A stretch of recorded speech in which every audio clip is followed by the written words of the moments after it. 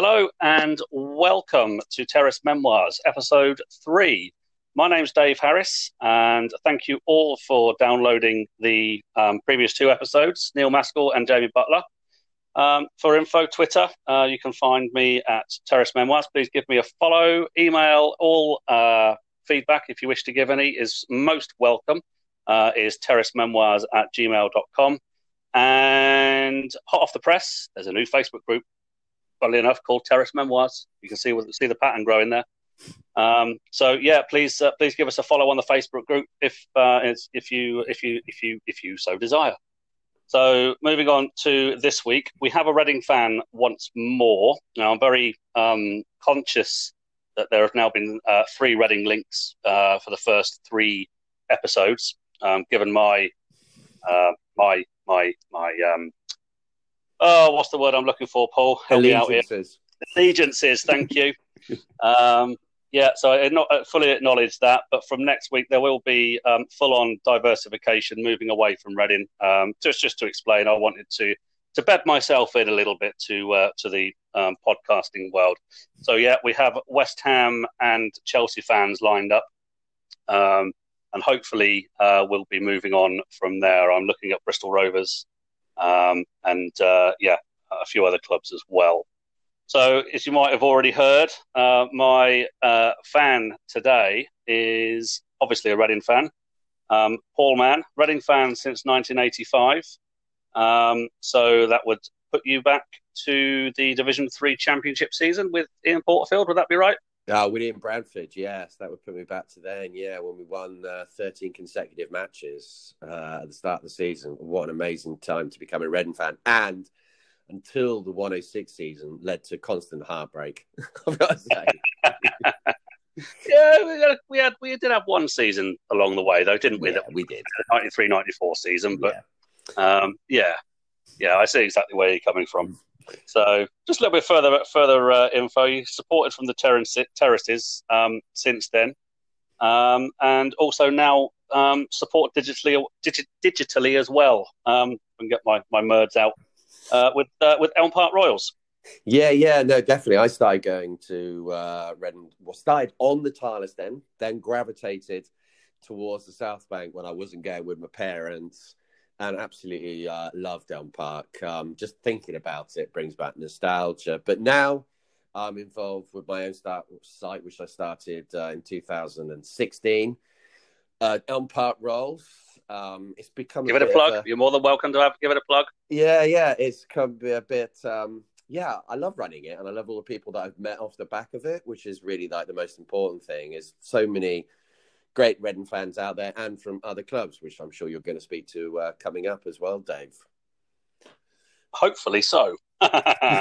Hopefully so. So just going back to the very beginnings, then you said you're a Tilers Stender originally, gravitated. I think that's kind of the geographical route that most fans take, isn't it? Because I know when I first started going, I was taken into the North Stand, the seats. Made our way round eventually to the Tilers End in 92, 93, and then the South Bank in 94, 95. So I think that's pretty much that's the apprenticeship route, I think, isn't it? It is. I remember going there with my dad and my mum at that point. It was mainly with my dad at first.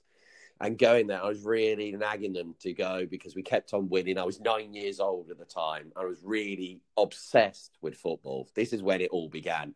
And I thought, we're winning. I really want to go. And my parents finally relented, took me to the game. And since that point of going to stand on the Tilers Stand, I used to stand really near to the burger van up against the wall on the left-hand side. So quite near to the terraces. Yeah. And I remember my first ever night game there as well against Chesterfield when I think Trevor Senior scored a hat-trick. Was that 4-2 win? Yeah, 4-2 win. Yeah, that was just amazing. As a young 9-year-old, you got the floodlights, you got the atmosphere, we've won. And then I pushed myself up against the fence and the Tilers then, as obviously we all had fences then in those days down to the issues with fans. But what memories, just going there and just loving, just so genuinely excited. It was like Christmas Day every time I went, Dave. I just loved it. I know exactly how you feel, particularly as I started going more and more that 92-93 season when we were at the Tilers End as well. So yeah, I would have been. How old would I have been? 92, 93. I'd have been 10. So yeah, I just remember that was the last season that they had the fences up. And I do remember those. But I was always down the front, up against the fences, and up and on the wall because vertically challenged 9-10-year-old couldn't see anything unless I was down the front there. So yeah, no, I can get that. I remember moving into the South Bank. Now that was properly exciting. Moving in there with the noise and everything that you had in there, you'd have a distinct smell of petrol burger. You'd have beer. You'd have people pissing at the back, wouldn't you? Yeah, that's what it's all about. Yeah, but absolutely loved it in there. Yeah, I can imagine. So that season, you, as you've already said, 13 games in a row, won from the start of the season, and you're winning, you end up winning the division, steamrolling the division really, with the exception of a Christmas trip to Walsall, 6-0 if anybody's interested. What a season to choose! Yeah, amazing season to choose. And just seeing Trevor Senior playing up front with Kevin Bremner. We had Steve Wood at the back, Andy Rogers, Steve Rich, he was there for a decade. But for me, the most exciting player was Michael Gilks. When he got that ball, and you just did not know what was going to happen next, but he was so quick. I used to love seeing him run down the wing. And it's just, he must have been quite young at that age as well. He must have been early 20s, mustn't he? Because I'm trying to think now, because was that his first full season with us? I'm not sure. I think he was there the season before. I'm not completely sure, though. You could be right. Maybe there was on loan, maybe from... I think he was at Southampton before that, wasn't he? No, he was at Leicester. Oh, yes, Leicester. He went on loan to Southampton in 91, 92. He went to Chelsea as well, didn't he? Yeah. But amazing times. And also the best ever game that I've been to during that season in 85, 86. Plymouth Argyle. Now, if you are listening to this and you remember that game, it was absolutely incredible. Seeing a team come from 3-0 down to beat the team that was second place and just behind us. And best of all, our neighbour was in the Tyler Stand with us, and he was a Plymouth fan. He was so smug at half time. He was all over it. And he actually left early in the end. He just couldn't take it. I hope he wasn't giving you a lift. Oh, no, definitely not. Because I used to live just off the Oxford Road behind the Pond House. Right, so we just walked back. That was the great thing about having a ground that was right in the kind of like the hub of Reading Town, was having it there and all the pubs around it, the Spread Eagle and everything. But that's what I miss, is the fact with the Medeski being so far out of town. I love the ground. I don't have any issues with it. I love both the grounds. But having it there in the middle, that is what I miss about the football now. Yeah, no, I totally buy that. So just doing a little bit of a sort of geographical tour of Elm Park. We've mentioned a few little sort of landmarks and whatnot. So the North Stand, the seats, that was the main stand where the club offices were. It was the only seated area in the ground. On the Norfolk Road, you had, and if you're looking at the pitch to the right-hand side, Tilehurst End, which is where Paul has already mentioned. And in the corner of that is the Spread Eagle pub, just across the Norfolk Road. And then across the pitch from the North Stand is the South Bank, and it's the covered area.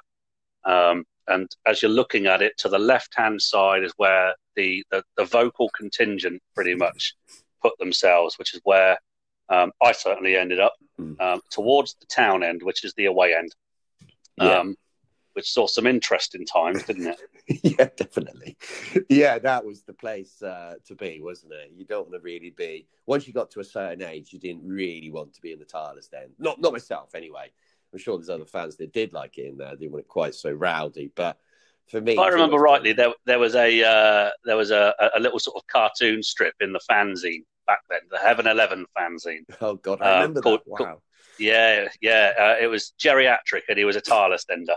So Gerry, and then second name Atrick. And it was a Tilehurst Ender, which gives you the kind of idea of the general dynamic in that in that end. It was an amusing read. So, I used to love the fanzines. I remember the Taking the Biscuit. Was that one? Taking the Biscuit, yeah. Whitney I'm not sure. The Whiff, yeah. The Whiff was the one that started up in the last season at Elm Park, wasn't it? Yeah, there were a few others as well knocking around. But the one that really, really I remember is Heaven 11. It's the one that I bought routinely back in 94, 95. Yeah. And they're a dying breed now. There aren't many clubs that have got them anymore, are there? I think some of them might have had issues with libel now, Dave. Quite possibly. Quite possibly. There are some still knocking around, though. Fly Me to the Moon at Middlesbrough, I think, is still going. Is it Square Ball at Leeds? They've still got one. Yes, I think you're right. But it's kind of changed format. It's not quite like it was. It was very... it was the kind of conversations you'd have in the pub or with your mates, but just in print, wasn't it? There was no filter at all, which was really No, exactly. And funnily enough, even in the match day programme back then, the supporters club had a page, and I distinctly recall, he's now passed away now, Gary Purser, who was on the board of the supporters club. He wrote an article in there, and it was about Cardiff fans, I think it was. After their FA Cup tie in '98, and I think he got I'm not sure, it was some kind of official warning, I think it was, bless him. But you can kind of understand why he felt the need to pen what he did, given what happened that night. Presumably you were there for that night, Paul. Yes, yeah. No, it's I can see why these things happen. Let's put it that way. Yeah. So promotion, and then your next two seasons, they're in Division 2, as was in old money. That was interesting. Going up there, Dave, I was like, we're playing clubs that I know. It's like, I've seen some of these on TV. And you got to remember, saying about the 85-86 season, it's so typical that we actually managed to do really well, but there's no footage of it because there was a TV ban during that season. I just think it's so Reading FC that we do that. But yeah, going up into the first division was really, really exciting. I massively enjoyed that. And we didn't do too badly in the first season. And that was my one season when I actually got into a corporate box at Elm Park. I've been to hospitality at the Milady. I never went to Elm Park. I mean, what was it like? Ragged. It was basically a box. I mean, it was what it was in the time. It was basically a box with a cheap bit of glass on the front of it. And you sat there and you had like a plug-in heater in front of you to keep you mildly warm. I don't know how I got in there. I think what it was is at the time my mum worked at the Reading Chronicle, and she was friends with Alan Porton, who was head of sport at Reading for Reading FC for their coverage at that point. Yeah, I don't know. I was a young kid, and he thought just as a treat, it'd get me in there or something. But yeah, it was really weird watching the game there because you couldn't hear any noise. Really, it was really weird. I didn't enjoy that. I wanted to get outside, but they wouldn't let me. It was very odd, that one. I'm just trying to picture it. So, I mean, you get a nice sort of 3-course meal these days. Yeah, I can imagine imagine back then it was just like sort of English tapas. It was. I don't think that was even peanuts and crisps. More like provide your own food. There's a packet of crisps in the shop on the way in. That newsagent that used to be outside the North Stand.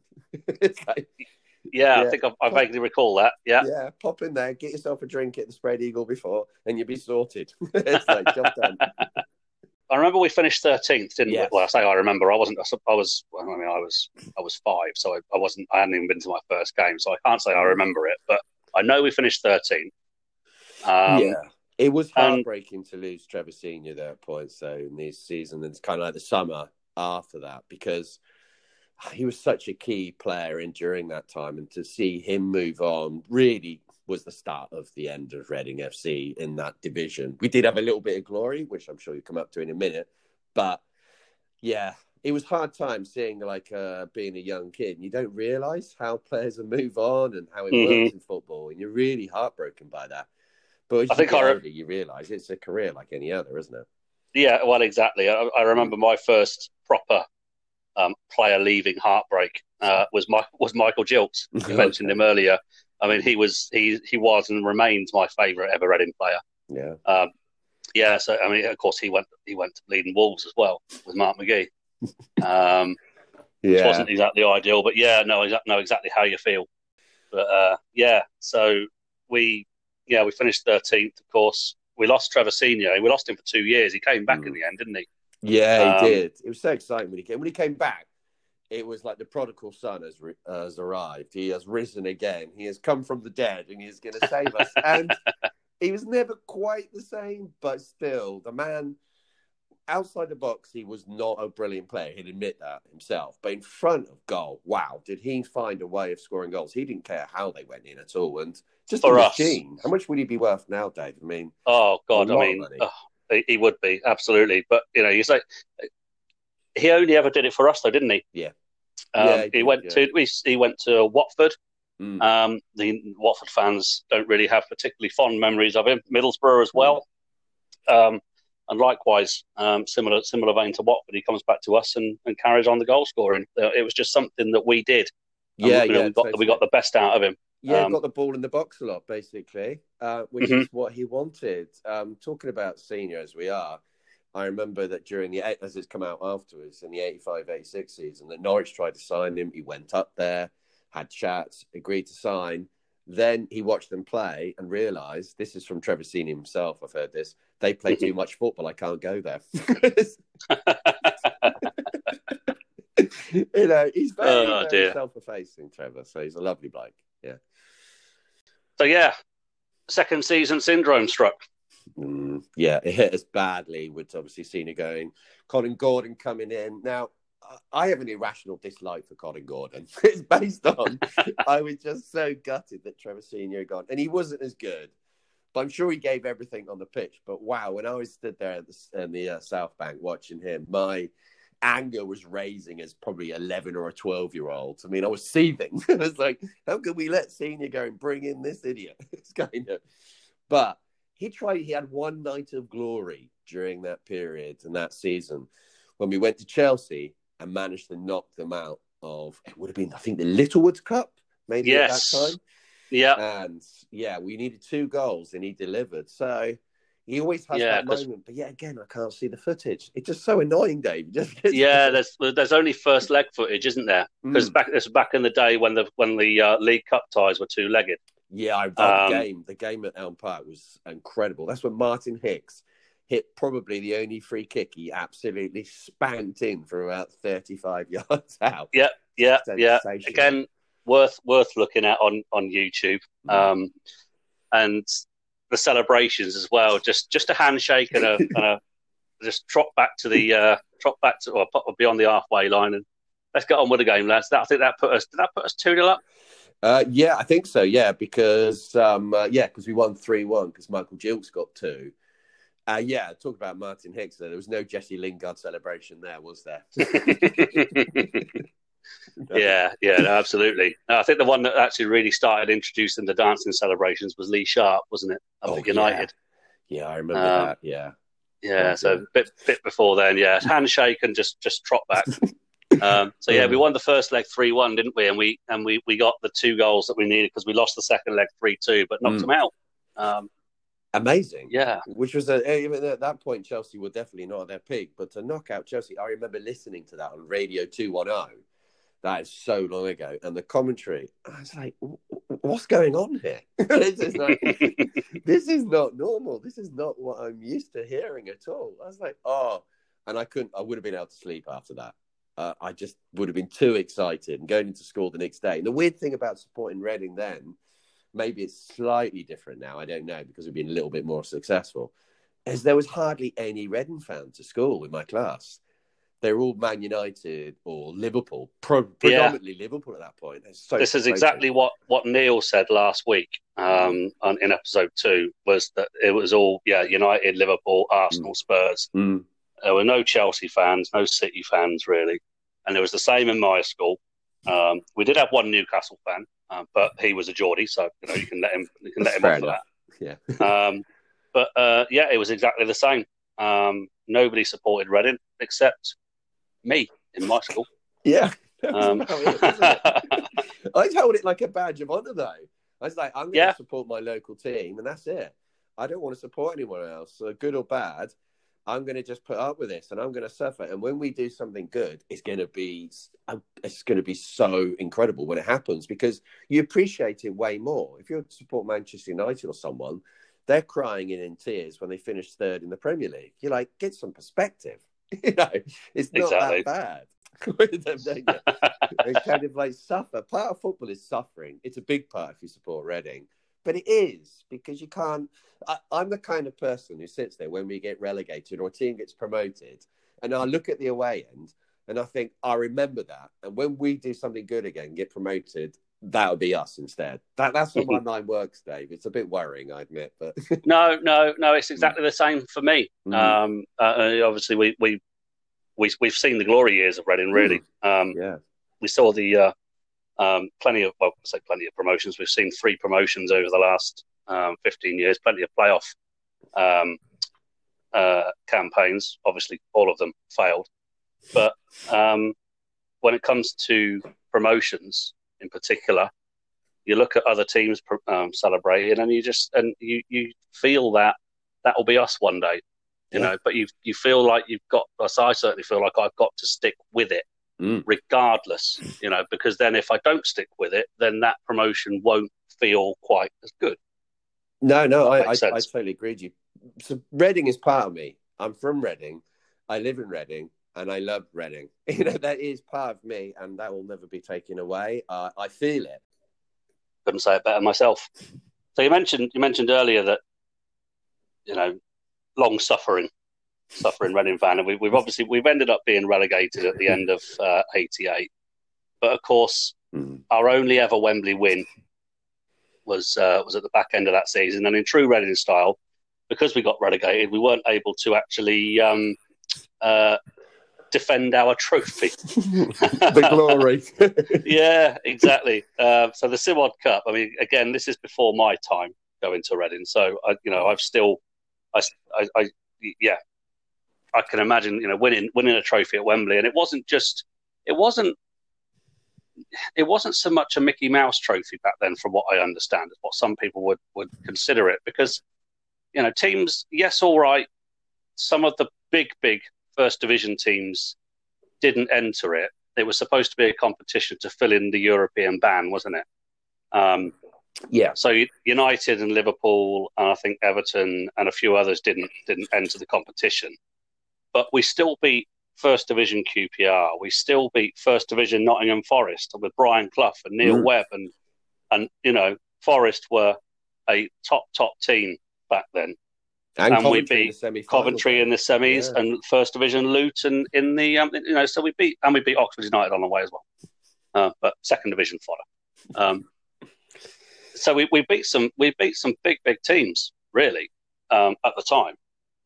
First Division teams to win it. Yeah. I remember going to it, and I was like, so we beat QPR. I mean, I'm not sure what that means. I would have been more excited about their plastic pitch right then, to be honest. So, so like, that's a big win. Okay, that's a huge win. Okay, then we're starting to motor. I think it was Oxford maybe in the next round. Yeah, beat them 2-1, I think. It was Bradford maybe. Oh, yeah, I forgot Bradford. Yeah. Sorry. So we're starting to think, okay, well, let's build it. You know, the crowds weren't huge, but I was going to every game. That was at home. I didn't go to the QPR one. But then it was the Forest one, wasn't it? Yeah, the Forest one is when it got really exciting, because we also saw the return of Neil Webb, who I never saw played for Reading, but obviously a Reading legend. Obviously went on to play for England and Manchester United. Mm-hmm. But he had Brian Clough there in the ground as well. And I was going with my mum to these games. I'm not sure why, because my dad was working shifts at this point. And she wanted to go. She was really into football at this time. And she's like, at full time against Forest. Oh, shall we go home now? It's done. I'm like, no, there's extra time. This is how it works. I was like, this is golden time for me, Mum. You know, it's like, I get extra football. It was like a drug dealer being told, you can have these for free. I wouldn't know. I've never taken drugs.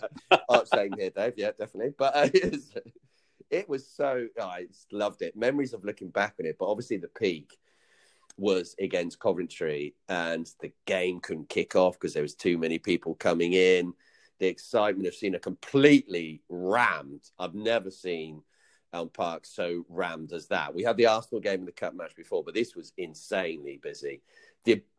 excitement building around the whole of the town. It's like, oh, we could go to Wembley, and a lot of self-doubters, even at Reading at that point. We're a team, kind of like a town of self-doubters about our team. We're like, oh, we won't do it. And then when we get there, we're like, we're all going. That's it. We're all good jumping on that train. I think it's key to point out here, isn't it, that trips to Wembley did not come around very often at all. No. It was literally your League Cup final, your FA Cup final. Was it the Freight Rover Trophy, the Sherpa Van Trophy back then as well? Yeah. And of course, in this instance, the Simod Cup, and it soon turned into the Zenith Data Systems Cup. They were your opportunities to go to Wembley to see your team play. You didn't have FA Cup semi-finals. Playoffs were in their infancy if they were around then, and initially were two-legged finals. They didn't start being played at Wembley, I think, until, was it the 89 or 90, something like that? I think it was then, yeah. So you didn't get your, obviously semi-finals weren't at Wembley. They were always at a neutral ground somewhere around the country. And the only other time you got to go to Wembley was when England played. And that was it. So you literally had to see your club play. You had potentially 4 opportunities, maximum. Well, 3, actually. And that was it. So it was a big, big deal back then. Oh, yeah. And it's still a big deal now, but it was a huge deal back then. Yeah, when Jilt scored that winning penalty. I mean, I didn't actually see the ball go in because I was too small. But I knew it going in. I mean, you'd have to be a complete lunatic to not realise. Absolute, as they would say now, Dave, scenes. Absolute limbs and scenes when it went in. And, running on the pitch, Jilksy running off. It was everything you could want. And just thinking about going to Wembley and getting a ticket, that ticket was like Willy Wonka's golden ticket. It was incredible to have that. And I just... thinking about it now, it gives me like goosebumps going into Wembley and seeing us play. Look, I was there so early with my parents. We were probably 3:00 kickoff, I think it was. And we were there probably about 1:30, just absorbing the whole magnificence of Wembley. And the screens had a digital display, which, Elm Park didn't have that. It had these wooden things that you slotted in and out. It's like, this is a whole new world. And the day of winning, remarkable day, and a day that I will still say as a one-off day is still my favourite day supporting Reading, because the whole town came together like I've never seen before. Do you think that could ever be topped? I guess if we got to play a final and won, and crowds were obviously in there, back to normal. Yeah. Obviously, the thing that would really top it is if we got to a cup final, a proper one, FA League, doesn't matter which one, get to one of those. And then we're talking really, really huge. I think it would be bigger, yes. Yeah. I think I agree. I think if there's one thing that I would dearly, dearly love to see Reading Football Club do in my lifetime is not just play in a cup final, but win a major trophy. If only to stick 2 fingers up to the Swindon and Oxford fans in my area that keep telling me, we've got a League Cup, we've got more major trophies than you. But at least we've got that's the one thing with 4 sides, Dave. Very true, very true. I think that's the one thing that I would really dearly love. I mean, we've seen Reading in the Premier League. We've seen them get to probably the highest position they'll ever get to, unless the game, I think, takes a fundamental change. 8th place in the Premier League and a 1.1 goal away from Europe is the best I think we'll see us do in present day. But every now and then you just get that little bit of luck in terms of a cup run. And you only got to take a look back at 2013 when was it 2013 that Swansea, did they win the League Cup back then? Yeah, was it 2012 final, wasn't it? I think? Yeah. And I think was it the same? It was either the same season or the season before. But yeah, Wigan won it in 2013 before getting relegated 3 days later. And so it is possible for a club to get to a cup final and win it occasionally. By and large, it is one of the big 6, big 8 clubs that will win it. But just occasionally you do get that opportunity. And when that opportunity comes around, you've got to take it, haven't you? And I'm sure that's what Hull fans will be saying, and Palace fans will be saying after their finals in recent years. I think Hull were 2-0 up, weren't they, against Arsenal? Yeah. Palace took the lead late on against United. Yeah, it just brings back memories of the Federici moment when it just all goes slightly wrong. I mean, I always think that if it hadn't been for Federici, we wouldn't have even got to extra time. He played incredibly well during that game and in the whole run. So I always give it that context. But that felt like our moment. That felt like our game when just Arsenal was so below par. And we played brilliantly that day. Just not in any context of the season. It suddenly came from nowhere. And we just had the momentum. There was so much pressure on Arsenal. I remember coming out after that game, and Arsenal fans, their main emotion was relief, which you can understand. Yeah. If they'd have lost to us, it would have been horrendous. But if we would have got to the final... Yeah, they said they were hiding to nothing, weren't they? Yeah, definitely. I think if we got to the final, I think we could have beaten Aston Villa. Yes. Yeah, I think so. I think we'd have certainly put in a better performance than they did against Arsenal. Yeah. They were eminently beatable that year, weren't they? So if we move back a little bit, I think we were in a doldrums a little bit once we got relegated. Finances were rubbish. Branfoot, his popularity waned. Porterfield couldn't really turn the ship round, and financially, as they proverbially say, up shit creek without a paddle, really. Yeah, basically. It was grim.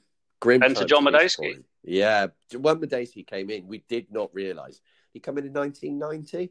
Yes. Yeah, him to come in. I remember reading the programme that he was in and thinking, okay, I don't know this person. What's he going to do? But we need something.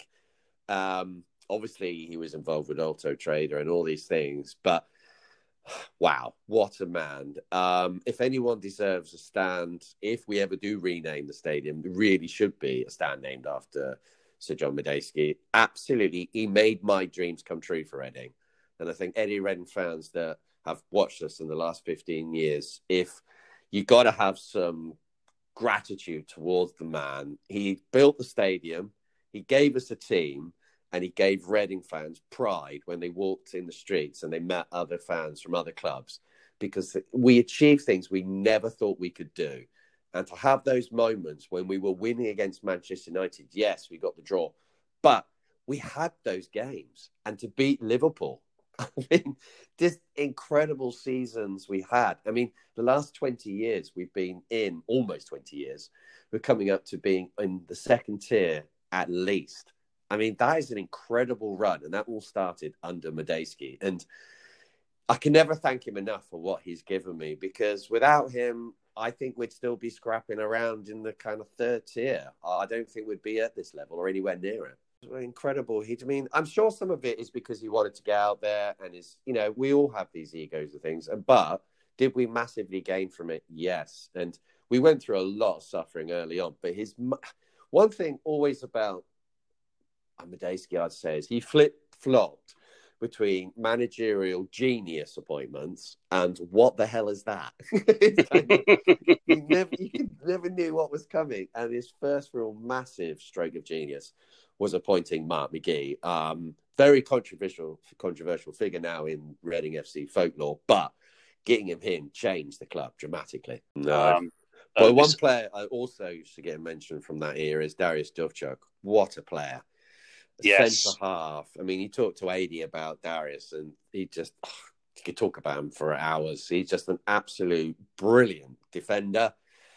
Just a lovely cultured left foot as well. What a player he was. You could tell he played at a higher level, and he looked like he was on about, I'd say, third gear for most games. He never really got into fifth gear.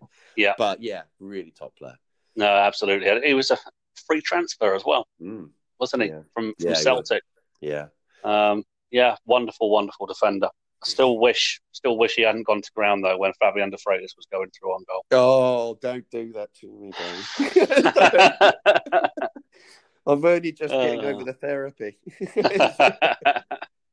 So we're talking about 94-95 now. This is back in Division 1 or Division 2 as it used to be called when Paul first started going. Again, a very successful season that was built on the foundations of Mark McGee. Yeah. He obviously did go on to leave, and wow, that went down like an absolute lead balloon, didn't it? That was another one of those situations which John Medeski had to deal with the manager leaving, saying he's going to stay, and then leaving. And with that season, there's a game that always stands out for me, and that is the game after he left. It was on TV. I was there, and it was the 4-2 game against Wolves. Just, I don't know why. For me, that is a real iconic game at Elm Park. Just seeing Jill scoring, Jimmy Quinn, Scott Taylor, another player who I think just gets forgotten in the world of Reading FC. But he went to Leicester and got the injury. But another incredibly talented player who would have done better, I think, without the injuries. I think so, absolutely. It's just all action and no little quality. I think he scored... in that 94-95 season from midfield, he scored 9 goals. I think more off the bench than not. But yeah, very, very high quality player. And no surprise that he went for what was a sizable fee then to Leicester. A 6-figure fee. Was it £750,000, something like that? So, no. When that team got broken up. Yeah. No, it's such a shame when you look at the players that we had in that team. It's hard to know what would have happened if we would have got promoted. We could have done a Swindon, which they'd done in the Premier League as it was then, or probably the Premiership, whatever it was called. It was a kind of, you just look back at those games. And another game that stands out for me, I think it was against Bolton. We won 1-0 on a Friday night. And I remember leaving work and I thinking, I get in here dead easy. It's Reading. It's going to be no problems in the South Bank. Queuing for an hour to get in. It was like something you never saw at Elm Park. And when Lee Nogan goes through from yet another player, Simon Osborne. Whoa. I mean, he had, for me, it's between him and Gylfi as my favourite ever midfielders at Reading. Both incredibly talented and just could ping a pass to any player when they wanted to. And yeah, just remember when it went in and the noise in the South Bank coming off the roof. It was electric there. And I'm sure you were there as well, Dave, but it was just incredible. Yeah, I was there. I'd come back from Germany for the second half of that season. So yeah, I started going to many more games, living up near the other side of Oxford as I was at the time. Yes, I was there Friday night. It was actually 2-1 that we won. It was. Yeah, you're right. Yeah. So it's an early Archie level opener, wasn't it? With I think David Lee equalised for Bolton just after half time, and we were under the cosh back then. Really, in that second half, was that an incredible off the line clearance from Osborne? From Simon Osborne. Yeah, the best save of the night. That was probably save of the season. It was unbelievable save. Yeah. But yeah, Simon Osborne was a player that you simply will not hear a bad word said about him from a Reading fan. No. For a player to have such an impact on a club, and he didn't even have a year with us. And the same can be said, in terms of first team games, the same can be said for Gylfi as well.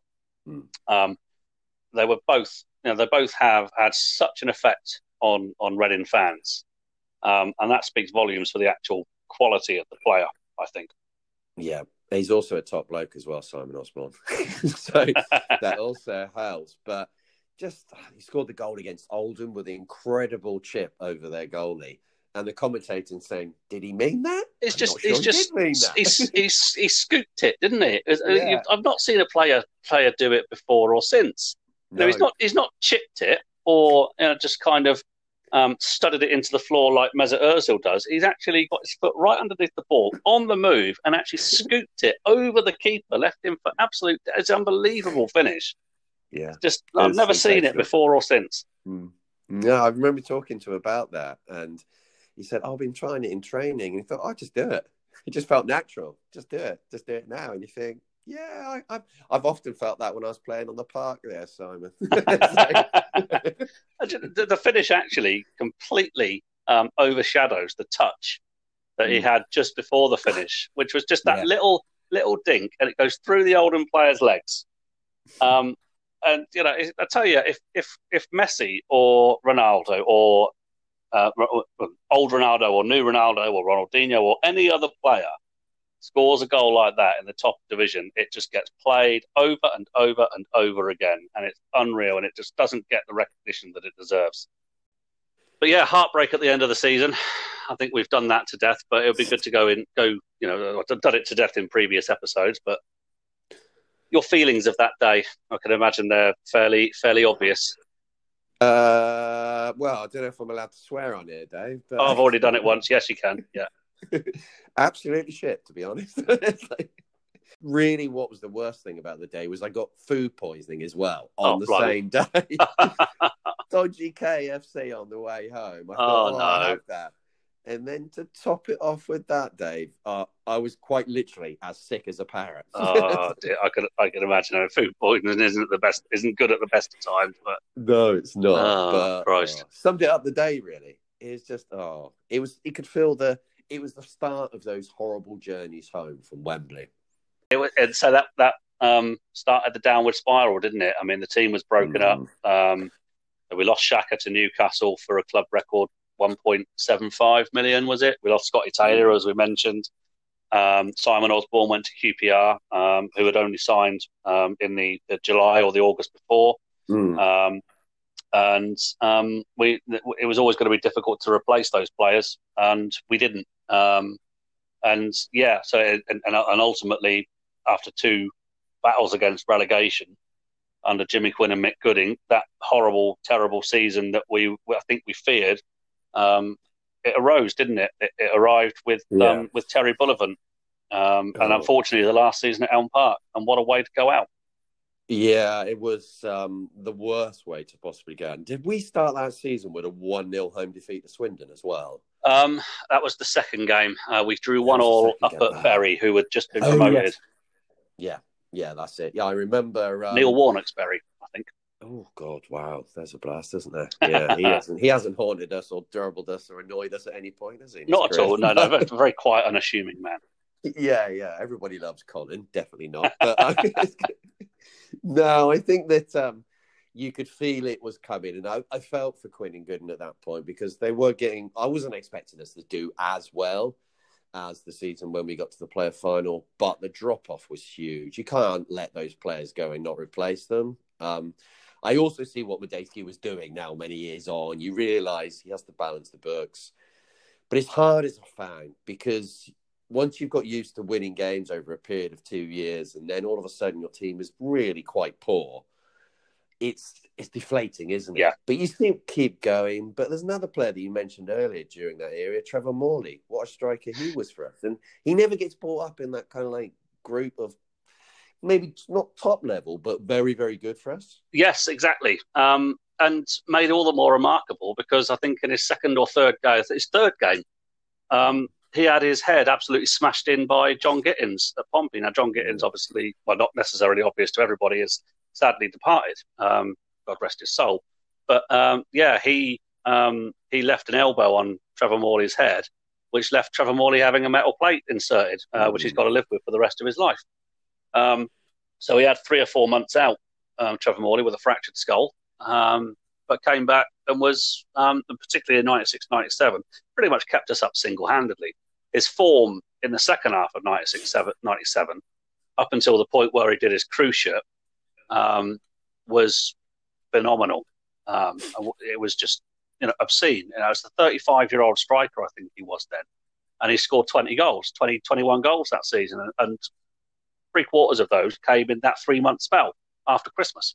Yeah, it's sensational. When you look at the players that he had around him, I don't know how he did it because there really wasn't that much there at that point. So obviously he'd played many years in the top league, hadn't he, by this point? But a really, really impressive player. And it wasn't just the goals he scored. He was such a team player.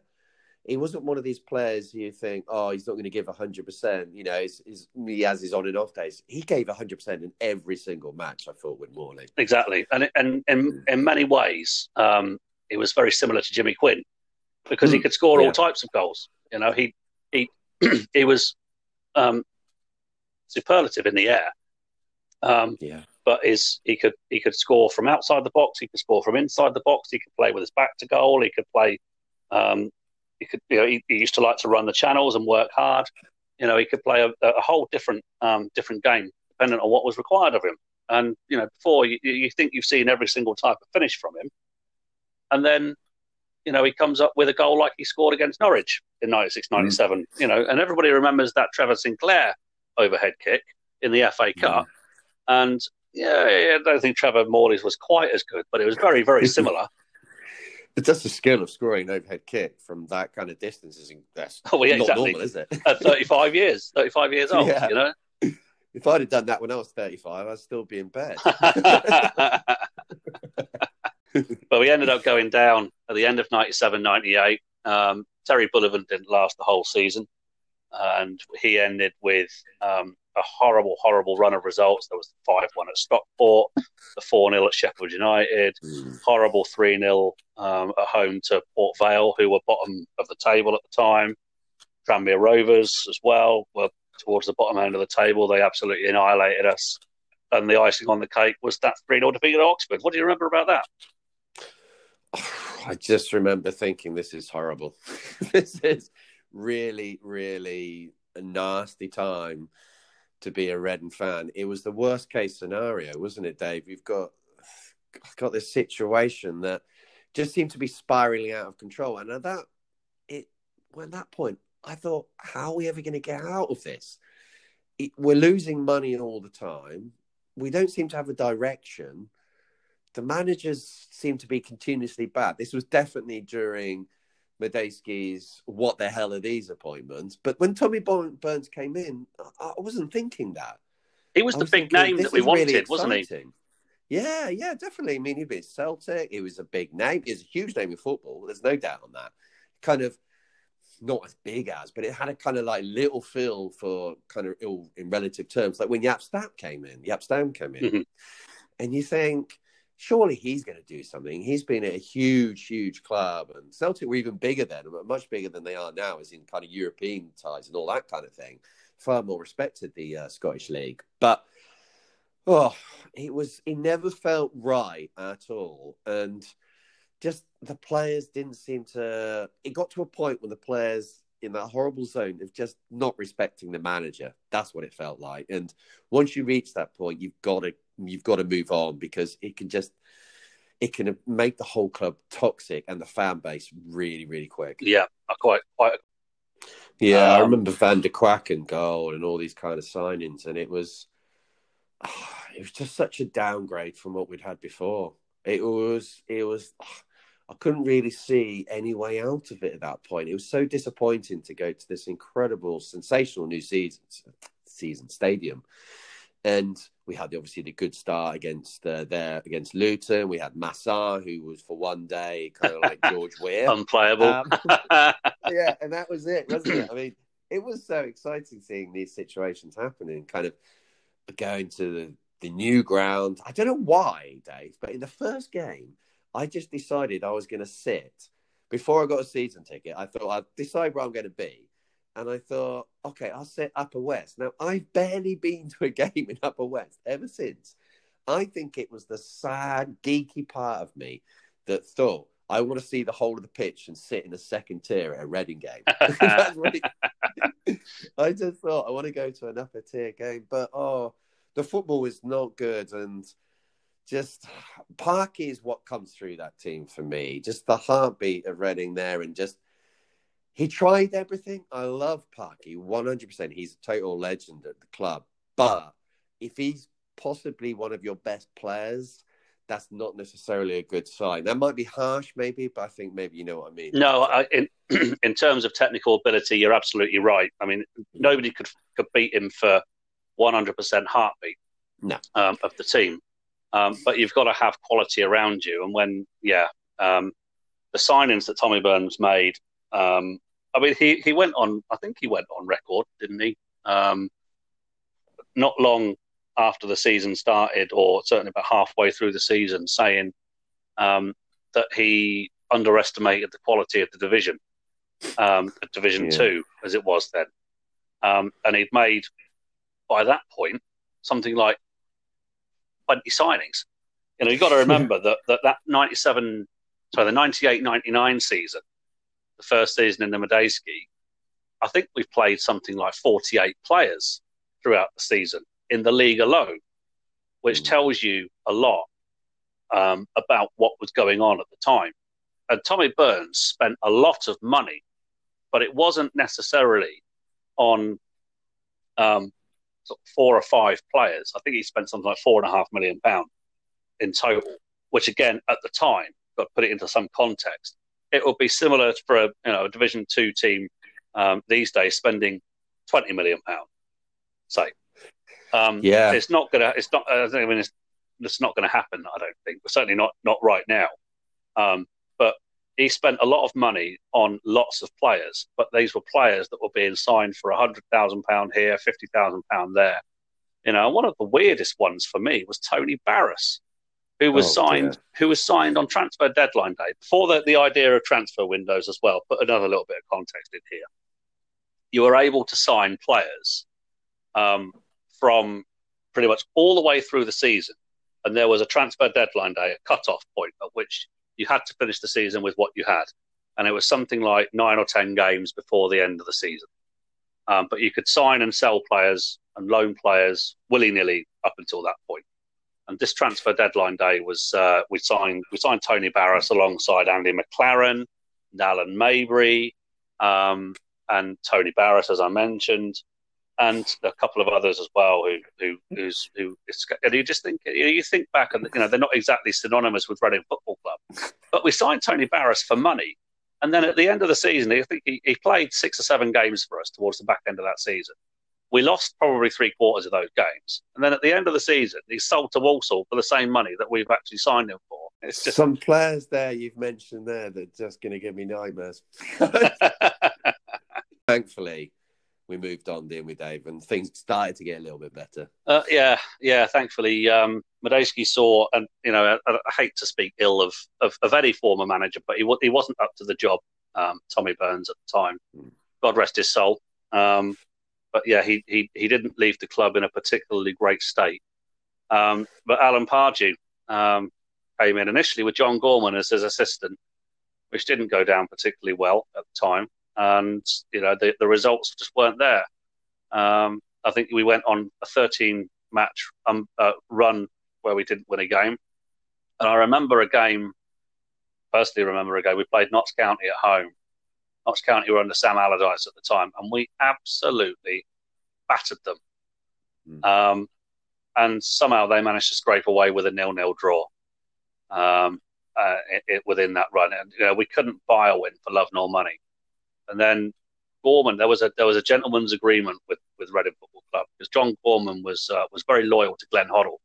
And when Glenn Hoddle had left the England job, hadn't he, and was out of work for a bit, and then the Southampton job came in. I think there was a few. It was on the back of Dave Jones's legal case, wasn't it? Yeah. And they appointed Glenn Hoddle, and the gentleman's agreement with the club was if Glenn Hoddle got a job, then John Gorman would go and be his assistant. So, of course, Glenn Hoddle got the job in late January, early February of 2000 it was, at Southampton, and we appointed Martin Allen. And the rest, as I say, is history. And it was a 10-year upward spiral from that point. Yeah, totally mad dog. What an absolutely crazy figure. I mean, this is a man who got players in the squad to go to the Madejski when it was completely empty on a non-match day, and to get players to shout abuse at them from the pitch to players sat in the stand. I mean, I'm not sure that kind of thing happens anymore. It worked for a while, though, didn't it? Oh yeah, the antics were just mad. Oh yeah, well, hence his name. Yeah, so there was that. They had that was all to give them the idea of what it was like to be a fan, wasn't it? And I think, well, I'm going to plug another podcast here, Under the Cosh, which is run by John Parkin and Chris Brown, ex-Sunderland. John Parkin, ex-God knows how many clubs, loads and loads of clubs, and comedian Chris Brown as well. So there's 2 Chris Browns involved. And Nicky Forster was on there recently, and he brought up the Preston North End away game in 2000. The season Preston won the division under David Moyes. and he had our players warming up in the Preston half, and getting the police involved and everything. It was little things like that were. And Bristol Rovers. I remember when Bristol Rovers came to town, and remember the season before under Tommy Burns, they'd absolutely dicked us 6-0. Yeah. So this was our revenge, our chance for revenge, and under Ian Holloway. And got to remember, Bristol Rovers were pushing for automatic promotion, and if I remember rightly, they were at the top of the division at the end of March, and at the end of April, or the first weekend in May, when it came to the last day of the season, they dropped out of the playoffs. And Stoke City, who we beat actually on the last day of the season, ended up jumping into the playoffs. But anyway, Bristol Rovers came to town in the middle of April, and we beat them 2-0. And Martin Allen, there was something that had happened on the pitch. I forget exactly what. But Ian Holloway was sent to the stands after a few words were said on the touchline. And as the referee was walking over, it was Martin Allen that had actually riled Ian Holloway. Martin Allen had jumped into the dugout, changed his tracksuit to something different, jumped back out. Of course, they couldn't identify who it was that had riled Ian Holloway, and the officials couldn't anyway. And so Ian Holloway was sent from the dugout, and Martin Allen managed to stay on the touchline. He's a man who really, I mean, we think Mark McGee splits opinion, but Pardew, he is the ultimate splitter of opinion, I would say, with Reading. I mean, he set the foundations for the 106 team way before Coppell obviously came in. But without him, yet again, we wouldn't be able to have all the success we had. I mean, it's not just on the pitch, but all the training, the standards at the club. And I really appreciate what he did now. When he left, I did not appreciate it. But, yeah, you could have a whole hour on just Alan Pardew leaving, couldn't you? Really? Well, yes, absolutely. In a similar vein to what happened with Mark McGee, wasn't it? But in comes Steve Coppell. Yeah. And after a couple of seasons of not rebuilding, but adding to. Yeah. I mean, I was so happy when you said that we could talk for an hour about Pardew leaving. I mean, I could just talk for days about that 05-06 season. I make absolutely no apologies for lingering on this season. If there are any fans of any other club listening and just thinking, why? This is quite literally Reading Football Club's finest moment, and it lasted a whole season. So we make absolutely no apologies whatsoever. Yeah, when somebody says to you and they don't really like football and they say, "Oh, enjoy the match," and you think as a fan, I'm only going to enjoy it if we win. Exactly. That's how this is going to work. But genuinely, in the second half of that season, I just sat back and enjoyed it because I thought I'm never going to top this. This is the greatest team I'm ever going to see at Reading. Mm-hmm. It didn't matter if we drew the game. We're going to go up. It's just a matter of when. And we'd win games, and we played in a style that was so enjoyable. In your face, wingers, fantastic strikers. 4-4-2, classic 4-4-2, big man, small man up front, and fullbacks you could dream about. A midfield pairing of Harper, man seems to never need to sleep. Also had enough ability as well. He gets kind of like underrated, but Steve Sidwell, just a Rolls Royce, and we've never replaced him since, really, have we? But not really. No. You just look at that team, Glenn Little, Bobby Convoy, just there's so many good parts to it. And Bryn Ester, Bryn Ester on his own is a wonderful player. And you know what? He was so obviously a second choice to Sidwell and Harper. But what a reserve to have! And everybody loves Bryn. You know, you talk to any fan of any club that he played for, everybody loves Bryn. You know I don't know what it is really. I've never really been able to put my finger on it about the Icelandics, but we had Ivar, obviously Bryn, Gylfi Sigurdsson. Something about Icelandic players that fans of clubs in this country just absolutely love, and you see it with so many other clubs as well. I think with Reading, it's a perfect fit because they're they're a tiny country, and they're always trying to go out and prove a point and kind of like puff their chest out and say, "Listen, this is what we've done." yeah, we don't have all the resources, but we're going to give you a game. And that's what we need at Reading. We're never going to be the biggest club. So when they come to a club like ours, we're like, yeah, we embrace that. You want to be one of us. You have the mentality that fits us completely. And some of them have been technically brilliant, but one player in that team, the 05-06 season, who's just the Iceman, Ivor Ingemarson at the back. I mean, he didn't have amazing pace. He wasn't incredibly technical, but would I put him in the defence we had right now in any Reading team? Yeah, he'd be straight in. And alongside him, the pace and power and strength of Sonko before he got his injury later on. You just knew we could get to a ball. You don't get the nickname Superman for nothing, do you? No. And that iconic picture against Southampton away. Yeah. Yeah. They're always sort of gazing up at God, aren't they? Those 5 or 6 Southampton players just stood around this one salmon-like Sonko. Just, I know exactly the picture you're on about, and it's, just in the pouring rain, and the glistening skin just makes him look that little bit meaner. Yes. Yeah.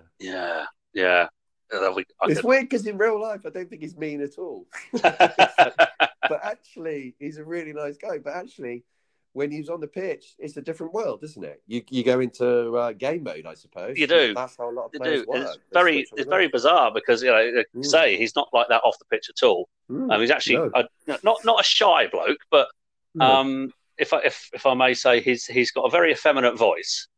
But he's very softly spoken, yeah. You wouldn't know if you didn't know he was a footballer. You just wouldn't guess, would you? No, exactly. But I remember Graham Murty describing his physique. He's got absolutely, you could stick pound coins in it. They stayed there. It's just, He's just the kind of central defender that every club loves. Every club loves him. If you're having a tug of war and he's in the opposition, don't bother. Just don't. So Leicester, let's talk Leicester. Oh, yeah. It's days that you can never, ever have again.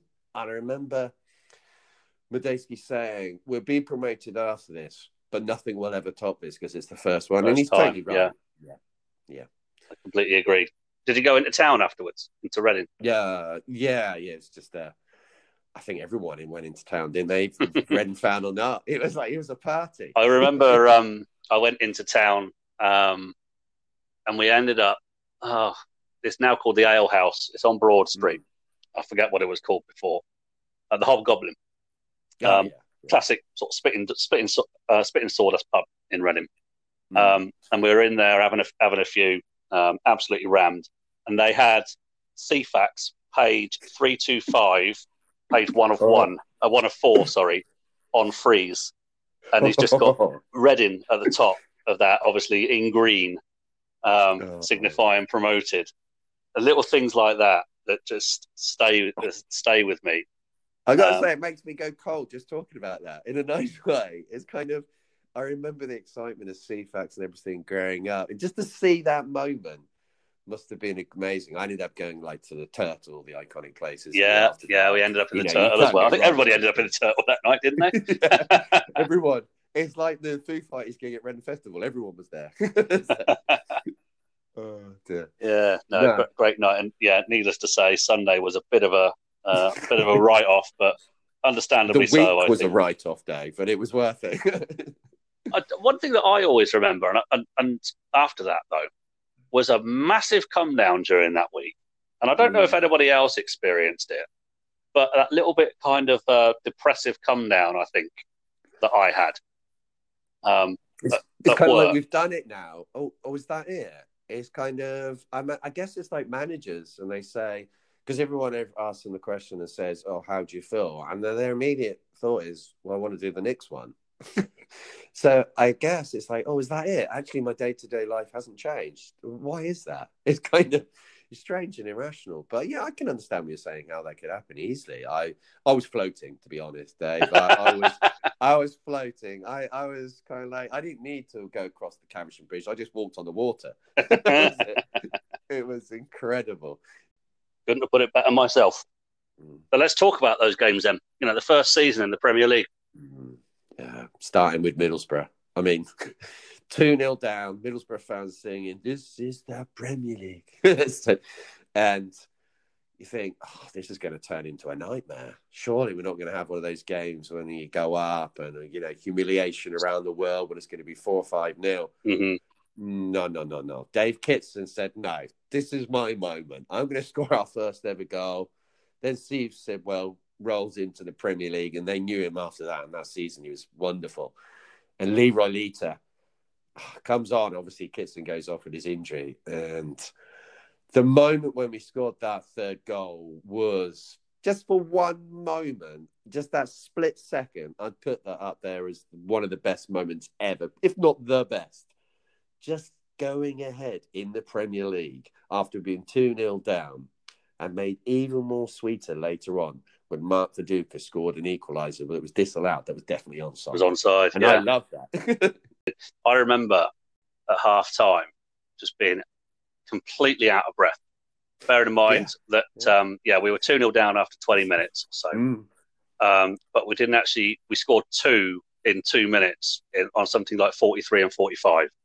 And, going in at half-time, utterly breathless, and texting a Birmingham fan who I know, and who had just been relegated from the Premier League, actually. And I texted him, and I just said, is this what it's like every week? I was just utterly out of breath, completely. And, and the ground was bouncing, absolutely bouncing. The atmosphere, I mean, we talk about atmospheres and everybody talks about the Wigan one in the playoffs, and that was possibly the peak. But when you talk about atmospheres just for a period of time, coming back and that half time, I remember going into the concourse half time, and I totally agree. It was bewildering. It was. You could feel the atmosphere was electric in there. And just that one goal, we just needed that one goal. And we would have been in Europe the next season. Yeah, I wasn't at that game, but just the 3-0 game of being that close. Just imagine if we'd had that European tour. We ended up finishing 8th.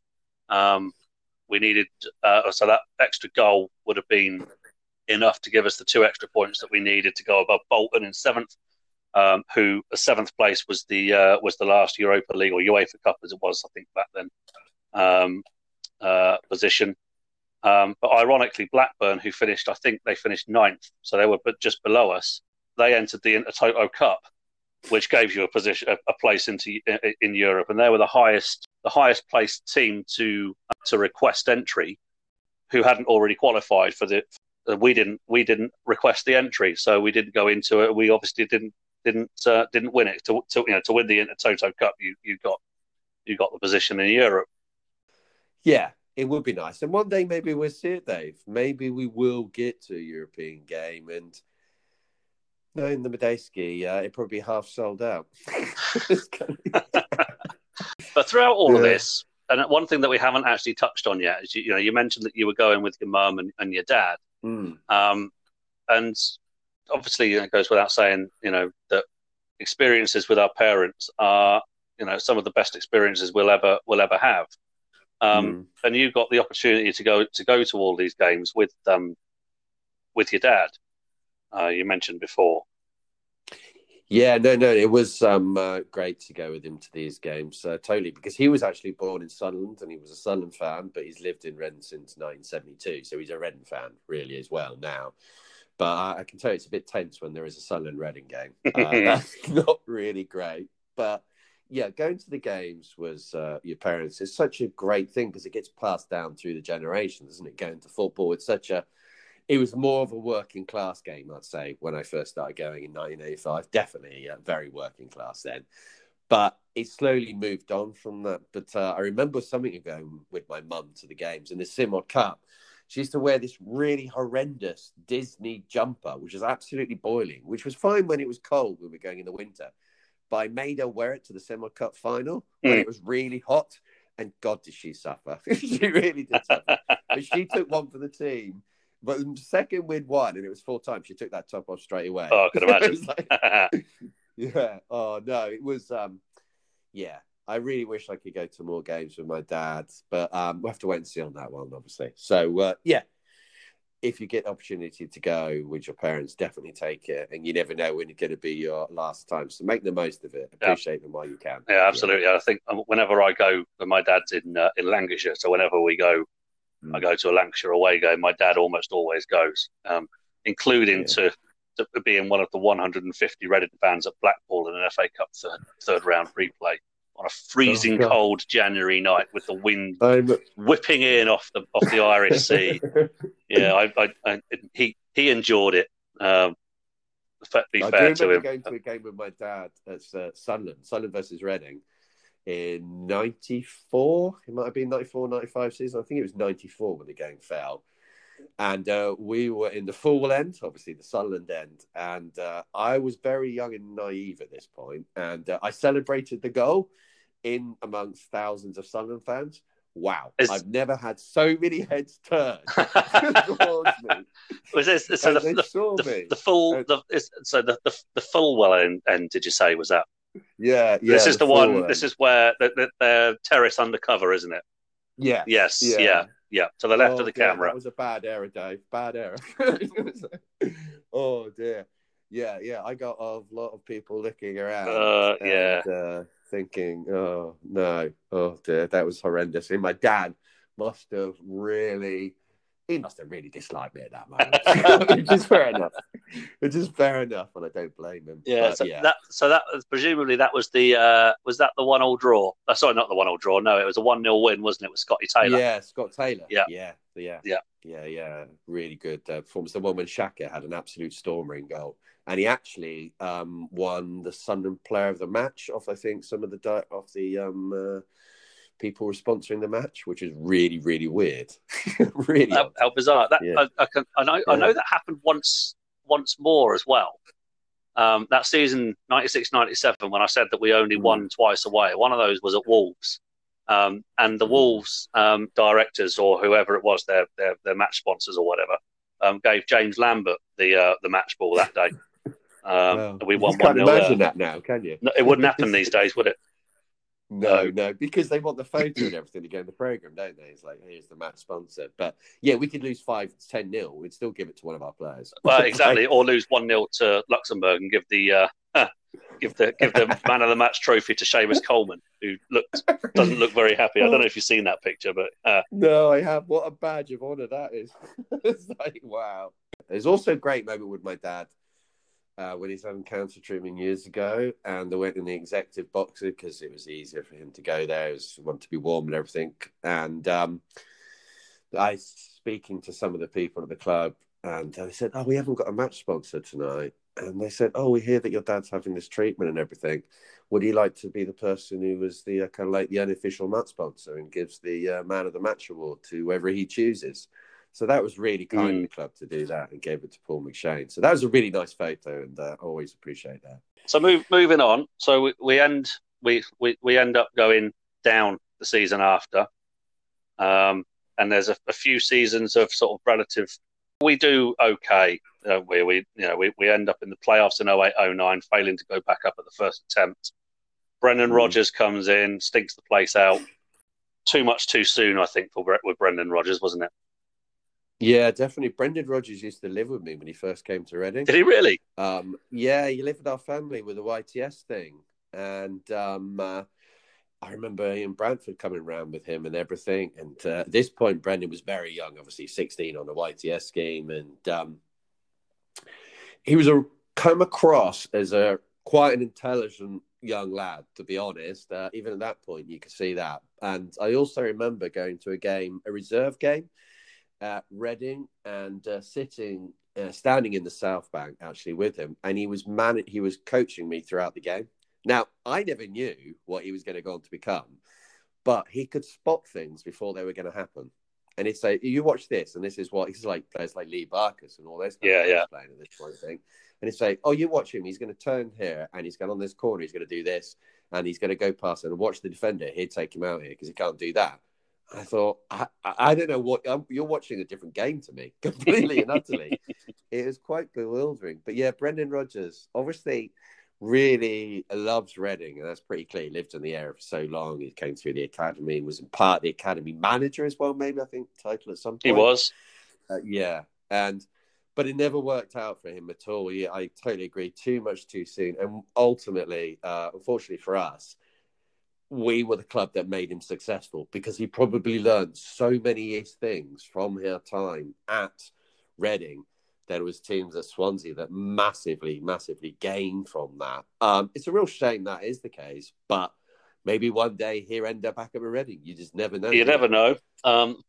Personally, I can't see it happening, but at the same time, you never know. You never know. Weird stuff happens. And I'm putting us on the same plane as Leicester City, but who knows if we get promoted? Yeah. What about the end of his career? Yeah, who knows if we get promoted and end up doing sort of what Wolves have done. We've got a bonkers owner, though. Exactly. This is just it. So who knows? So yeah, but then Brian McDermott, a man who I have the utmost respect for. I've spoken to him on more than one occasion. I've got time for the man. He's just a down to earth gentleman, and I try not to swear too much on here, but funny as fuck. He's a hilarious man. He is. Yeah, I totally agree. An amazing man. Let's forget all the football stuff. Let's forget all he's done for Reading. He's a person you want to know. You'd want to have in your life. You'd have respect for him. You learn from Brian. When you talk to Brian, and when I've spoken to him, you think, yeah, I've only spoken to him 5 or 10 minutes, but I've got something from that. And he's got values that you can see why he's done so well as a manager at Reading. He just is a genuine person, and he'll tell you how it is. He won't hide anything. He just give it to it straight. And he is a credit to Reading Football Club and the way he dealt with himself there, and especially in his second period at the club. Yes. Because there was some really bad stuff going on right then. And that was not down to him at all.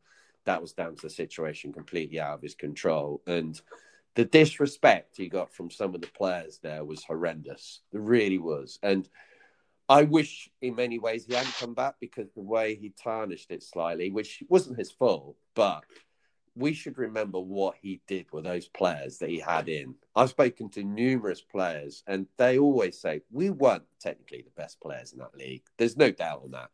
But we were the best team in that league. We stood up for each other, and we wanted to win more than any other team in that league. And players at the end of the match would say, how have you won that match?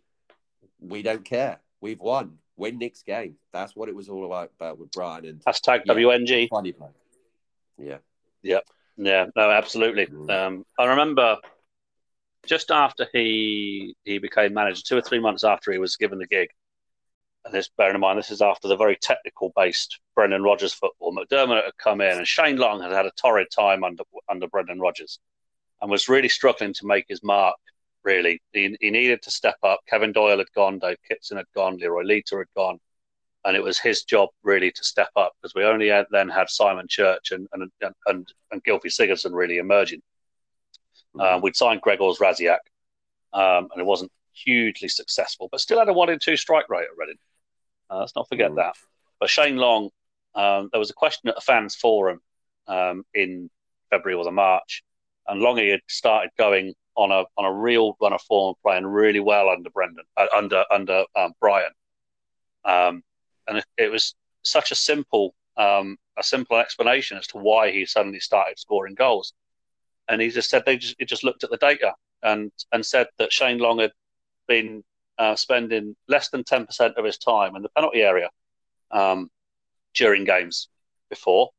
So we just said, just get in the box. Because, don't worry about where the ball is, just get in the box. And suddenly he started scoring. And then, of course, that all sort of took off. And he scored 22, 24 goals the next season, which dragged us to the playoffs. Scored the 2 goals at Cardiff, and was eventually sold for, I think at the time, was a club record fee to West Brom. And I remember that Brian saying to me that Shane Long used to cut Brian's grass for him.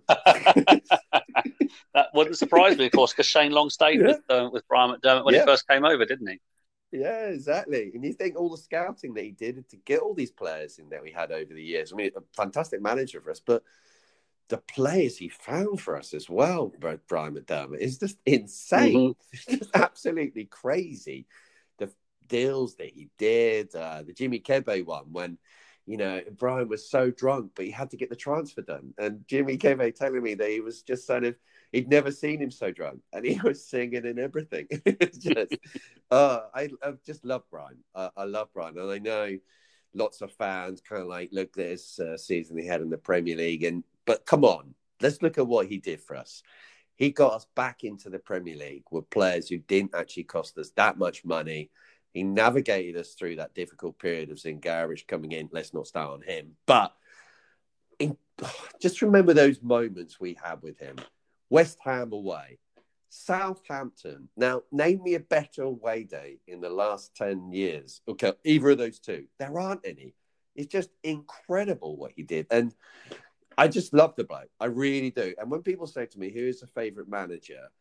Is it Steve Coppell or is it Brian McDermott? I'm really torn because I love both of them. But I don't know. Maybe I'm swaying a little bit towards Brian now. What he got. Because Steve Coppell had a lot of money thrown in relatively for Reading. But Brian had to make the best. He had to sell Gylfi. He had to sell Shane. Yeah, we had that. I mean, we had that financial black hole that we needed to plug, didn't we, every season? Yeah. So, we had to sell a big asset. Obviously, I love Steve Coppell. There's no doubt on that. I always called him Sir Steve. The man deserves respect. Exactly. It was Alan Pardew that brought him to the club, wasn't it? Yeah. So he ended up, 13 years? And, the way that he was, unceremoniously dumped out. And football's a ruthless game. But I don't know how you feel about this, Paul, but I felt that what Brian McDermott had done for the club, he was more than worthy of being given a second crack of the whip if and when we got relegated from the Premier League in 2013. Yeah. He should never have been sacked, in my opinion. The only thing I'll say, the only thing I would say about that, the atmosphere in that game, I think against Aston Villa, true, was toxic, was really toxic. And I didn't want to see, the reason why I would have thought Brian should go at that point is because I didn't enjoy seeing him go through that. As a human, I just thought he's suffering and this is really tarnishing what he did. And I felt the pain for him. And there was so much obviously going on when you look at Anton Zingarich. He made him so many false promises. He was going to bring in Gylfi, wasn't he? And all this kind of stuff. And the transfers he was going to bring in during the summer when we got promoted to the Premier League. He never saw any of them. We got a striker he didn't really want in Pogrebny. He loved him and all that. He won't say anything bad about him, would he, surely? But that's not the player he wanted. He wanted Shane Long back, He did. Yeah. Well, Shane Long, mate. Well, Shane Long and Gylfi Sigurdsson made that team tick, didn't they? They were based all around him. And the way that he was able to completely change the emphasis of a team. As I say, Gylfi was sold. Everything was based around Gylfi initially. We had to sell him to plug the black hole, which was mentioned before. And then he had to find another way of playing. And I remember many people we weren't playing fantastically well. We were a distinctly mid-table and an average team. And we brought in Michele Ledgerwood. And Brian went on record in the local press and said Michele will allow us to attack more. And people, sometimes you just think, I was questioning just what people were thinking at the time. When, Brian says, because we clearly didn't have that type of player, did we? And it would just free up the more attacking players who had more of a defensive responsibility, and it just wasn't quite working too well. We had a central midfield pairing of Brian Howard and Jay Tabb. We needed that rhinoceros in the middle of the pitch that obviously Michele Ledgerwood is or was. And it just freed up the more attacking players. And we went on, you've got to take a look at the number of games it took for Michele Ledgerwood to play before he actually lost when we played him. The only game we did lose, enforcer, didn't we? Yeah, the only game we did lose in the first 20 or so games was against QPR, who he was on loan from, so couldn't play. So the QPR obviously went on to win the league. So another signing there, Dave. Who else would sign a left back from Carlisle, and then there'd be your most creative player almost. Yeah, Ian Hart. In your team. Ian Hart. Yeah. Exactly. Who else would do that? I mean, what a spot that was. Is there a better free kick taker in Reading FC's history who I've seen? I don't think there is. I think Ian Hart is the best. I don't know what you think. Oh, no, absolutely. I think from a dead ball perspective, he was absolutely superb. You speak to Carlisle fans. Trying to think now. Again, it was on under the cosh again. Actually, I forget who it was, a player, but they had Ian Hart. So they had a player talking about Ian Hart, and in Carlisle's, they were in League One at the time, and he was just playing in third gear. He scored 17 goals from centre back for him in a mid-table team. Free kicks and penalties. And he was bought primarily not for his defensive ability, but because we needed that set piece maestro that had gone when we sold Gylfi. Yeah, so he could spot a player and sort of mold them into the team. And the team, yes, we didn't play fantastic football. Certainly after Gylfi left, I think his first 6 months in charge, once he started getting it together and we started hitting some form, was some of the most exciting football that I've seen a Reading team play. And so, some of the most, it was pressureless football, and we'd go and we'd absolutely annihilate teams within the first 30 minutes and win the game. I could think back to Bristol City, 2-0 up inside 20 minutes, game one. Peterborough United, 4-0 up before half time, game one. Coventry City, 3-0 up after half an hour, game one. Just absolutely smashing teams off the park. And it was wonderful to watch. And I'm still convinced that if we'd have beaten Scunthorpe 3 games from the end of the season, then we would have hit the playoffs. Yeah, I was at that Scunthorpe match, and it was Nigel Adkins in charge of Scunthorpe. It was, wasn't it? Yeah, and I remember thinking, oh yeah, we got this one, because we've done it so many times, like you just mentioned. We just wiped teams away, and they just all started to crumble in that one game. That really just tipped the balance for us, and it was quite sickening. A night out in Scunthorpe isn't the best at any time, but I gotta say, going there and seeing us, just so frustrating, because we had the momentum. We had just look at that team: Kebe, Long, we had Bertrand, Sigurdsson, Sigurdsson, Matt Mills, McAnuff, Federici, going into the Kizanish, Billy, so much momentum. Andy Griffin, It would have been. I think we would have won the playoffs that season because we were unstoppable. Yeah, I think so. We were not only winning, we were wiping teams away with just pure ability. It was unbelievable. It was right. I was really gutted when the season ended. I remember the last goal of the season. I think it was Simon Church scored an absolute worldie, and I thought, why can't it go on? It's like, I want this to continue because we seem almost unstoppable. It was just really fantastic viewing, and I was really genuinely excited for the next season. Quite exactly. And who do we open up with the next season? Oh dear, was that against? It was against Scunthorpe. Yeah. We lost. We lost it. Yeah, we lost it. Yeah, Gylfi scored a screamer again. Yeah. How to completely burst your bubble, and Yeah, it was, wasn't it? Oh dear. Just a football that being a football fan is. Yeah, no, it was in the end that season turned out to be a marvelous season. All told, having lost Gylfi so early on. And it was similar in the next season, of course, in 11-12, because we'd lost Gylfi, who the whole team was built around. That season, 10-11, was then built around Shane Long. We mentioned Michele Legertwood, who was able to help with the attacking side of it, but the whole game was built around Shane Long and his just incessant chasing of the ball, and it's just like a dog with a bone. Of course, he was sold after one game the next season to plug that dreaded black hole. He was sold to West Brom, and we needed to find another way of playing. And it took us half a season to do that. In fact, we went half a season without scoring a goal in the first half, pretty much, of a game. And we were one game away from going bottom of the table in September. But then Jason Roberts, after all right, this was probably the best thing that Anton Zingarovic ever did for the club, was to sign Jason Roberts, and suddenly the floodgates opened. Yeah, Jason Roberts has to be possibly the best one-off signing.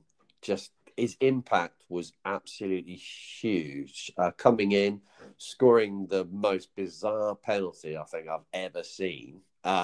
Looking really, really unsurprisingly unfit in the game when he came in. I think that was against Bristol City. Yeah. It was David James in goal, wasn't it? I think. Yeah. I think we missed 2 penalties that game, didn't we? Because he missed it. It was saved, wasn't it? Went back to him, and he kind of just bundled it in.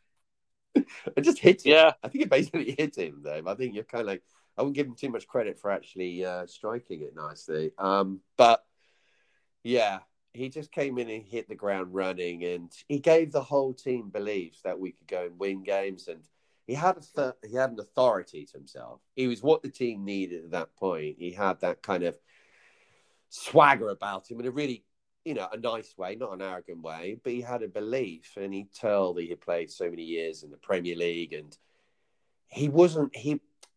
I'd say technically not the greatest striker we've ever seen. He couldn't head the ball as well. He'd admit that himself. But he held off strikers like a wall. And that is what we needed in that team, was because he held it up. We had other players in that team who were going to score. And another player who gets underlooked is Noel Hunt. Always brought the best out of strikers around him. Did the same with Shane Long. I mean,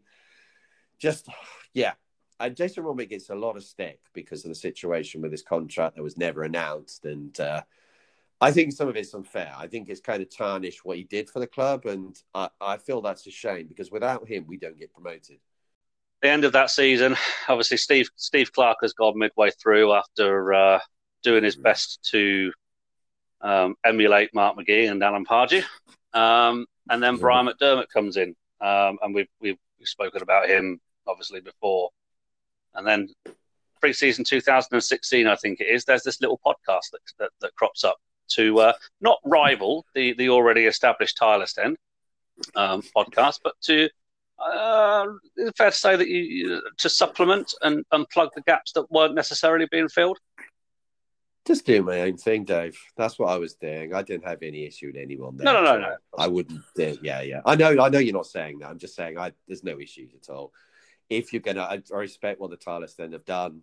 Totally, the fantastic podcast, and it definitely they inspired a lot of what I started. I wanted to do it in my own style. You just develop over the years, and you find your own niche, and then you meet people. Doorways open, and you just think, okay, this is what I want to do. It's the direction I want to go in. And I always have a process of not having edited my podcasts when they go out. Some people might say that just because I'm lazy, but it's just because it's just the way I want to do it. There is no raw and in the flesh doing a podcast. Yeah, there's no right or wrong way of doing it. It's just the way I want to do it. And I decided that I persevere at it. It takes a lot of work, Dave. I can tell you that. You have to put a lot into it, but you can get a lot of fun from it as well. And I would say it's one of the major reasons that have kept me kind of slightly more positive about Reading is the enjoyment I get from running the site and from the people I've met, particularly people like Alex, Dave and Eric, who've been really amazing for the site, and just really opens up doorways and things I've done with podcasts with Liam Moore and all the other players over the years I've done.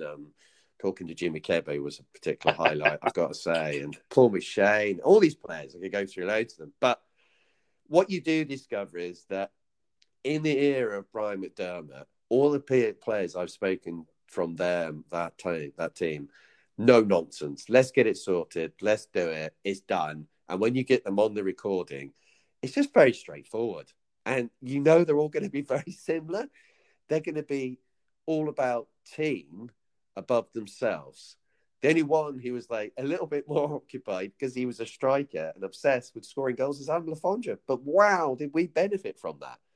And he's still a team player. He knew that ultimately he can impact the team more and help himself more by being that substitute. And I love running the site. I really do. And it's just really good fun. And when we're doing well, it's way more fun. People always say you get more hits and all that when you're not doing well. It's rubbish. I'd much rather we were doing well. And actually, I get exactly the same. It doesn't make any difference to me, to be honest. And it's just good to have a different outlet. And I try to give balanced opinion. I don't want anyone shouting, abusing. I'm not in for that at all. So, yeah, if you want to follow us, do at Elm Park Rolls. And, it's good fun anyway. Well, I think that's a very positive note to draw this to a close. Paul, It's been absolutely magnificent. What are the plans for Elm Park Royals, just quickly, for the future? Oh, lots of plans. So hopefully some announcements soon with some things. So yeah, more live players, so more players and podcasts. So we'll see how that goes. Roger that. Getting commitment is never easy. I can imagine. Paul, as I say, it's been an absolute pleasure. Needless to say, we'll see you on Elm Park Royals next time. Even if you're an opposition fan, he welcomes opposition fans onto his watch-alongs. We've had some Birmingham fans and fans of other clubs as well recently, haven't we? Just knocking in. The watch-alongs are very entertaining. And the podcast so very roaring in the flesh, unedited. They're very good, and particularly when he goes down Waitrose after a particularly good win. Paul, it's been great fun. Thank you very much for that. Appreciate it. Cool. Really enjoyed it, Dave, and appreciate it. Cheers. Just one quick note. As I mentioned before, Twitter is @TerraceMemoirs, email terracememoirs@gmail.com, and the new Facebook group is, funnily enough, Terrace Memoirs. That's it for this week. I'm going to go off, and I think I'm going to edit this down. This is nearly 2.5 hours worth of chat. Paul, once again, thank you very much for your time. I appreciate it.